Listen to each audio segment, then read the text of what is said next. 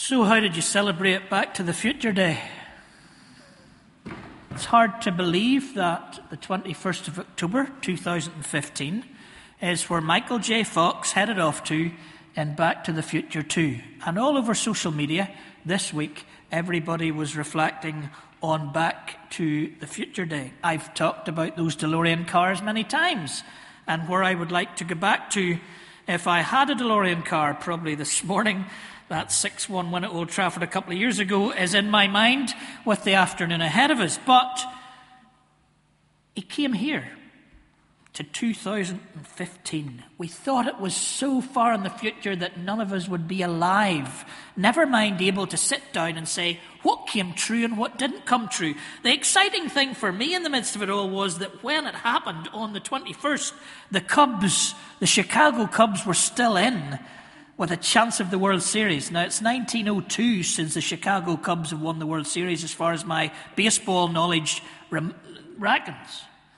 And in 1989, in Back to the Future 2, the suggestion was made against all the odds that the Cubs would win the World Series in 2015. And when the day began, they still had a chance. But when the day finished, Back to the Future 2 could be ripped up because it had no idea what happened in the future. They got trounced. Back to the Future. It's up there with my favourite movies. Shawshank probably gets it because it's a little bit more robust and deeper and all of that. But Back to the Future, I just love the Back to the Future movies. I love the doc, and they did some great stuff that came out on Facebook this week of the two of them together again, doing different ads, which comes into play a little bit later on in the sermon. The doc, great Scott. Michael J. Fox, was he not the coolest dude in the world at that time? And when he hit that guitar chord and went right back in the first one, John Trinder dreamed it was him. The idea of going back in time fascinated me. So for them to work out what it was like in 1955, what it was like in 2015, fantastic. Back to the Future. Some of our favourite movies. And Neil in his blog this week talked about that future part of it. Doc Brown says, your future hasn't been written yet. No one's has. Your future is whatever you make it, so make it a good one. Your future hasn't been written yet. No one's has. Your future is whatever you make it, so make it a good one. Now I'm looking at babies around the place and I'm thinking they have a wee bit more chance than some of the rest of us. But whatever your future is, one of the things Back to the Future teaches us is that even the minutiae of decisions we make now will have their implications down the road. I think it might have been the same year, or certainly not long after, when Del Amitri sang, "Look into the mirror, do you recognize someone? Is it who you always hoped you would become when you were young?" And to become the person you want to be means making decisions now for your future. And some of us already, even in this sermon, even in the heat of the building where you're thinking, this would be a good time to doze off, you're thinking about the decisions you made 10 years ago, 20 years ago, 30 years ago, some of us even longer ago. And you're thinking, I'm living the consequences. And some of us, this is a future, but there still is a future. So that's an interesting challenge. That's a byproduct, really, of what I want to say today. Why Back to the Future struck me as I read Mark chapter 10 was that in my contrived way, the way that I look at contemporary culture and bring that to caress and collide with the scriptures, I couldn't help but see the two of them this week as I read chapter 10 of Mark as almost a conversation about the ending of Back to the Future 1. It was my mate David Montgomery who drew my attention to this because I was so taken up with the feel-good factor of the first Back to the Future that I missed it. How does it end? He goes back in time to make his future better than it might be in 1985. And so he goes back and he does a lot of things, and suddenly he's back. Remember that moment where the lightning hits the tower and that DeLorean doesn't hit a wall but actually lands back into 1985, and the drunk guy doesn't drink anymore because he can't believe just what he's seen. And Marty gets out of the DeLorean and heads home to see how life is, and there it is. The future that he's almost created by going back in time is all his. And what is it? His father is successful. His sci-fi book has made it. They are rich, they are wealthy, and he can take his pickup and drive to the house by the lake with his lovely, beautiful girlfriend. It is the American dream. Success, wealth, and having a cool father. Mark chapter 10 kind of challenges that a wee bit. Now, let me give you a little bit of context into this. This section that we're coming to the end of, and not us, but in the reading of today, at the end of chapter 10, started way back in chapter 8, where there was another healing of a blind man. And people would call this stretch from chapter 8, verses 22, right through to the end of chapter 10 as the way. And this other blind man back in chapter 8, Jesus heals him, but he doesn't really get his sight fully back, and Jesus has to almost give it another lash. And some people have said, does that mean that this one at the end of that section says, well, Jesus has improved his healing skills at this point? We don't think that's what's going on here. But what might be going on here in Mark's editorial is that Mark might be saying that this whole biography of his is this coming to an understanding of who Jesus is. That the insight into the person and the identity of Jesus is developing as we go, and that blind Bartimaeus is the part of the story where we find out that full identity of Jesus in this healing story. It's a blind beggar, one of the least of these. And we know from reading these Gospels that Jesus is more interested in the least of these than he is in those who've had the perfect ending with the book deal, the house by the lake, and the cool father. Here's another blind beggar, Bartimaeus, son of impurity. And he wants to do some business with Jesus. And the crowds try to keep him away because he's that kind of guy that you don't want messing with Jesus because he's out there in the fringe. Nobody needs to pay him any attention because why would we? And yet it's this blind Bartimaeus who sees it in its fullest way. My granny had many phrases. And it's interesting, I don't know about yourselves or whether your granny was as poetically influential as mine was, because she really never left the cottage in Gilgorm, certainly in the years that she was looking after me. Maybe not even to the nearest shop. But she had all these phrases that 40 years later, that doesn't mean I'm 40 by the way, that 40 years later, 45 years later, they're coming back to me. And my favourite phrase of my granny's, and the girls are getting fed up with my granny's phrases because I repeat them all the time. My favourite of all of her phrases was, "I see," said the blind man who couldn't see at all. I love that phrase. I got it when I was a 6-year-old. I thought that's genius. "I see," said the blind man who couldn't see at all.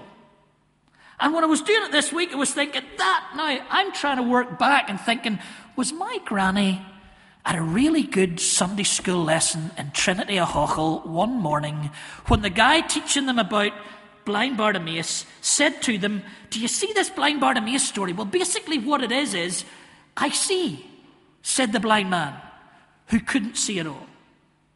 Because blind Bartimaeus sees it. Beyond the others, he gets it. He goes beyond the Back to the Future ending that John and James were looking for in the preceding passage. James and John have come to Jesus and Jesus says, "What do you want me to do for you?" And James and John are saying, "I want to be successful. I want the book deal. I want the house by the lake. I want the cool father, Jesus. I want position. I want to be sitting with you. I want to be the person that everybody else respects." And Jesus says that is not the deal at all. And Mark shifts immediately to the person that you would least expect to know what they want. And he asks him exactly the same question. "What do you want me to do for you?" And blind Bartimaeus, who already has given the insight by this point that we'll come to in a second, says, "Rabbi, I want to see." And yes, he wants to see physically. But this story is about much more than the physical.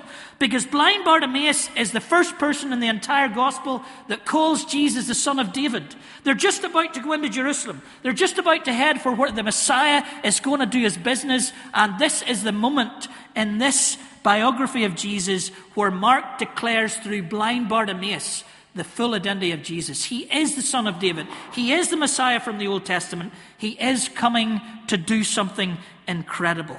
It's a blind beggar called the son of impurity at the side of the road who gets it.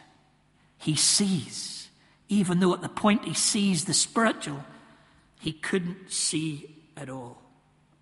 I was drawn back, not to my granny this time, but this is like my life story. Starts with my granny in a cottage in Kilgorm, gets into the 80s with Back to the Future, and then I find myself in those same 80s with John Dixon as my boss in First Antrim. And John Dixon used to constantly go back to Solomon in 2 Chronicles 1. Verse 7 in 2 Chronicles 1, that night God appeared to Solomon, and God said, "What do you want from me? Ask." The question that John and James got from Jesus, the question blind Bartimaeus got from Jesus, it's not a New Testament question because God was asking Solomon that way back in 2 Chronicles chapter 1. What does Solomon answer? I want the successful book deal. I want the position. I want the money. I want the house at the lake. I want the pickup truck. I want the American dream. Solomon answered, "You were extravagantly generous with David my father, and now you have made me king in his place. Establish, God, the words you spoke to my father, for you've given me a staggering task ruling this mob of people.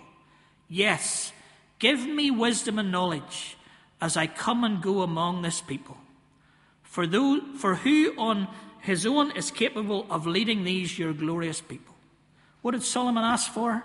He didn't ask for a Back to the Future ending. He didn't ask with James and John for that successful or that place and position. Solomon asks for wisdom and knowledge, insight, to be able to see into the world's issues and how we respond to them, to be able to see into our family issues and how we respond to them. As I keep saying as a minister, every Tuesday morning, I pray that I will have the wisdom and knowledge to slalom the genius and madness that is out in front of me at this moment in time. Wisdom, knowledge, insight, to know the important issues of life. So what do we want God to do for us? Even in the church, is it not true that we want him to be a bit of a Santa Claus? To give us our American dream? To get us the right exam results? To get the right place at university? To get the right degree? To get onto the PhD? To get the right job? To get the promotion? Are those the things that we're more praying about than what Solomon asked for? Or what blind Bartimaeus saw? I wanted to get Chris to sing a song this morning. You can go home and, if you wish, you can play it. It's a song by a guy called Derek Webb, and it's called Wedding Dress. It's an incredibly prophetic song. It's a challenge to the book of Jabez that came out about 10 years ago in America and sold millions of copies, which was basically a prayer that David Wilkinson, who you might know from The Cross and the Switchblade, basically said, if you pray this prayer enough, you'll become rich and get the Back to the Future ending. And Derek decided that that really wasn't biblically sound at all and went and wrote this song called Wedding Dress, which he has a few words that are a little earthy in it. And so we had great debate over the entire weekend. Could Fitzroy deal with a couple of earthy words? And we decided in sensitivity that we wouldn't put you through a couple of earthy words. But that means you miss these lines that I think are incredibly powerful. In the middle of this song, Derek Webb, who's basically saying, we're all blind beggars, sons of impurity, daughters of impurity. And God gives us the wedding dress. It's a mark of grace. It's not because of who we are, our position. It's not because of our Back to the Future ending. It's not because we're James and John. It's not because we've kept all the rules of the rich young ruler, which is the passage just before James and John. He says that it's God's grace and that we're all messed up. But he says these lines. He says, I have a hand in a pot of gold and a hand in your side. Now, in the context of the song, that's far more powerful than the way I'm saying it now. But it jumps out at you. I have my hand in a pot of gold and a hand in your side. I actually have a hand in James and John because I want the position, I want the success, and I've got a hand in your side like blind Bartimaeus had, just needing to see insight from where he was coming from. I want a Back to the Future ending, but I really want to be a Christian. I really want to follow Jesus. I want to follow Jesus, but please don't make me give this up. What do you want God to do for you? What do we as a congregation want God to do for us? I want to close by the other part of this passage that is all wrapped up and around it. The disciples, the Fitzroy community around Bartimaeus and Jesus, if we want to go there, try to keep blind Bartimaeus away from Jesus. Be quiet. Doesn't want to talk to you. He's got business to do. He's seeing people here. He's talking to James and John about who's going to be first and who's going to be last. And he's got a rich young ruler just down the road that's just left him, and he might want to go back to him. Blind Bartimaeus, you're the son of impurity. You just stay out there. We're not welcoming you in to our community. It reminded me of a book by Mike Riddell called Insatiable Moon. Again, you need a strong Christian stomach to be able to read it, but it's very prophetic stuff. In this book, which has now become a movie, which is different than the novel a little bit, Mike Riddell, who used to be a Baptist minister in New Zealand, but wrote this book and brought it. He was a professor in a Baptist college, and he brought it to the principal, and he said to the principal, "Can I publish this book?" And the principal said, "You need to publish this book, but when you publish the book, you need to resign from the job you have now." And one of the things that he says in this book, one of the powerful things in this book, is that there's a youth group going out to do some personal evangelism. And they're sent out into the local community, and one of them ends up in the local park. If you want to imagine, they're in the park behind the Crescent. Why did we not just go there? But now we have these halls, it's great, but that's a nice location with a wee park outside it. We don't have a park behind us. So anyway, they go to the Crescent, the park behind the Crescent, and as happens in the park behind the Crescent, if you've been through it in recent days, there's a drunk tramp sitting in the corner, and this wee, eager, energetic 17-year-old evangelist sits down beside him on the seat and starts to share the scriptures with him. And before very long, it turns in its head, because this drunk tramp actually knows more of the scriptures than the wee guy beside him has ever imagined anybody could. And the drunk tramp starts ministering to the 17-year-old. And so later in the book, when the 17-year-old has a few issues, he doesn't go to his youth pastor, though we have 2 acts in the house, or 1 nearly acts and 1 act today, and they were probably okay to go to. He actually goes to the park because he knows that the one with the biblical insight that can help him with this issue is the drunk tramp down there. But we would have kept him away. He's blind Bartimaeus. But we would have kept him away. Why was he drunken in the park with that biblical knowledge? Was it his own fault? Or is it the disciples that keep them away? Is it the community that won't let them close to Jesus? The Jeremiah passage that Mo read at the start, one of the websites I go to preach through the lectionary suggested that maybe the preacher this week could ask the congregation why all these people are going to return eventually. Who kept them away? Who sent them away? Who are the people we're sending away? Who are the people out there that are not coming here because the disciples have kept them from Jesus? Who are we holding back? Who are the people that would love to come to church but don't feel this would be a community they would be accepted into? Who are the people who were part of church and something happened and they're no longer a part of that church? And I'm not even getting as far as blind Bartimaeus. But what Jesus does in this story is interesting. He doesn't go through the crowd to blind Bartimaeus. He says to the community of Fitzroy around him, the disciples, he says, "You go and bring him to me. You go and bring him to me." And little do they know when they bring him to them that they're going to stand aghast as this son of impurity gives them the insight into who Jesus is all along. Where are we in this story? I've been wrestling all week with where I am in this story. Am I blind Bartimaeus with all the insight? Am I James and John wanting position? Am I the rich young ruler in the chapter just before that who's trying to keep all these things but still lack one thing? We've been through there. Am I part of the community, or is it just me that's holding people back from coming into a community that should be grace, mercy orientated, so that people like blind Bartimaeus and all the sons and daughters of impurity across this city and this country should feel the one place I can go on a Sunday morning, the one place that I will feel welcome? Am I holding the blind Bartimaeus back? Where am I in this story? Who am I in this story? Lord, when you ask me what I want you to do for me, what is my response? Let's pray.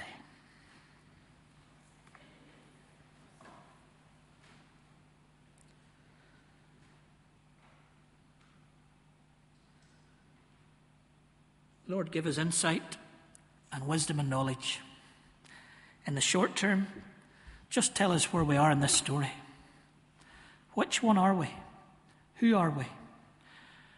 Are we thwarting those who would want to come and maybe have more biblical insight than us, but we're keeping them away because it wouldn't seem right or good, or that you might not be interested in them at this stage of their journey or whatever? Are we James and John looking for position and a Back to the Future ending? Have we a hand in a pot of gold as well as a hand in your side? Are we blind Bartimaeus, willing to need just that sense of insight and seeing? Are we Solomon, who asks for wisdom and knowledge above everything else the world has to offer?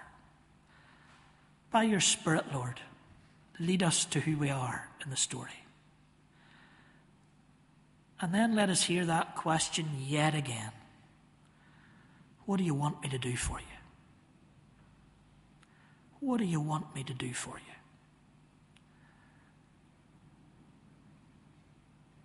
And help us with the answer.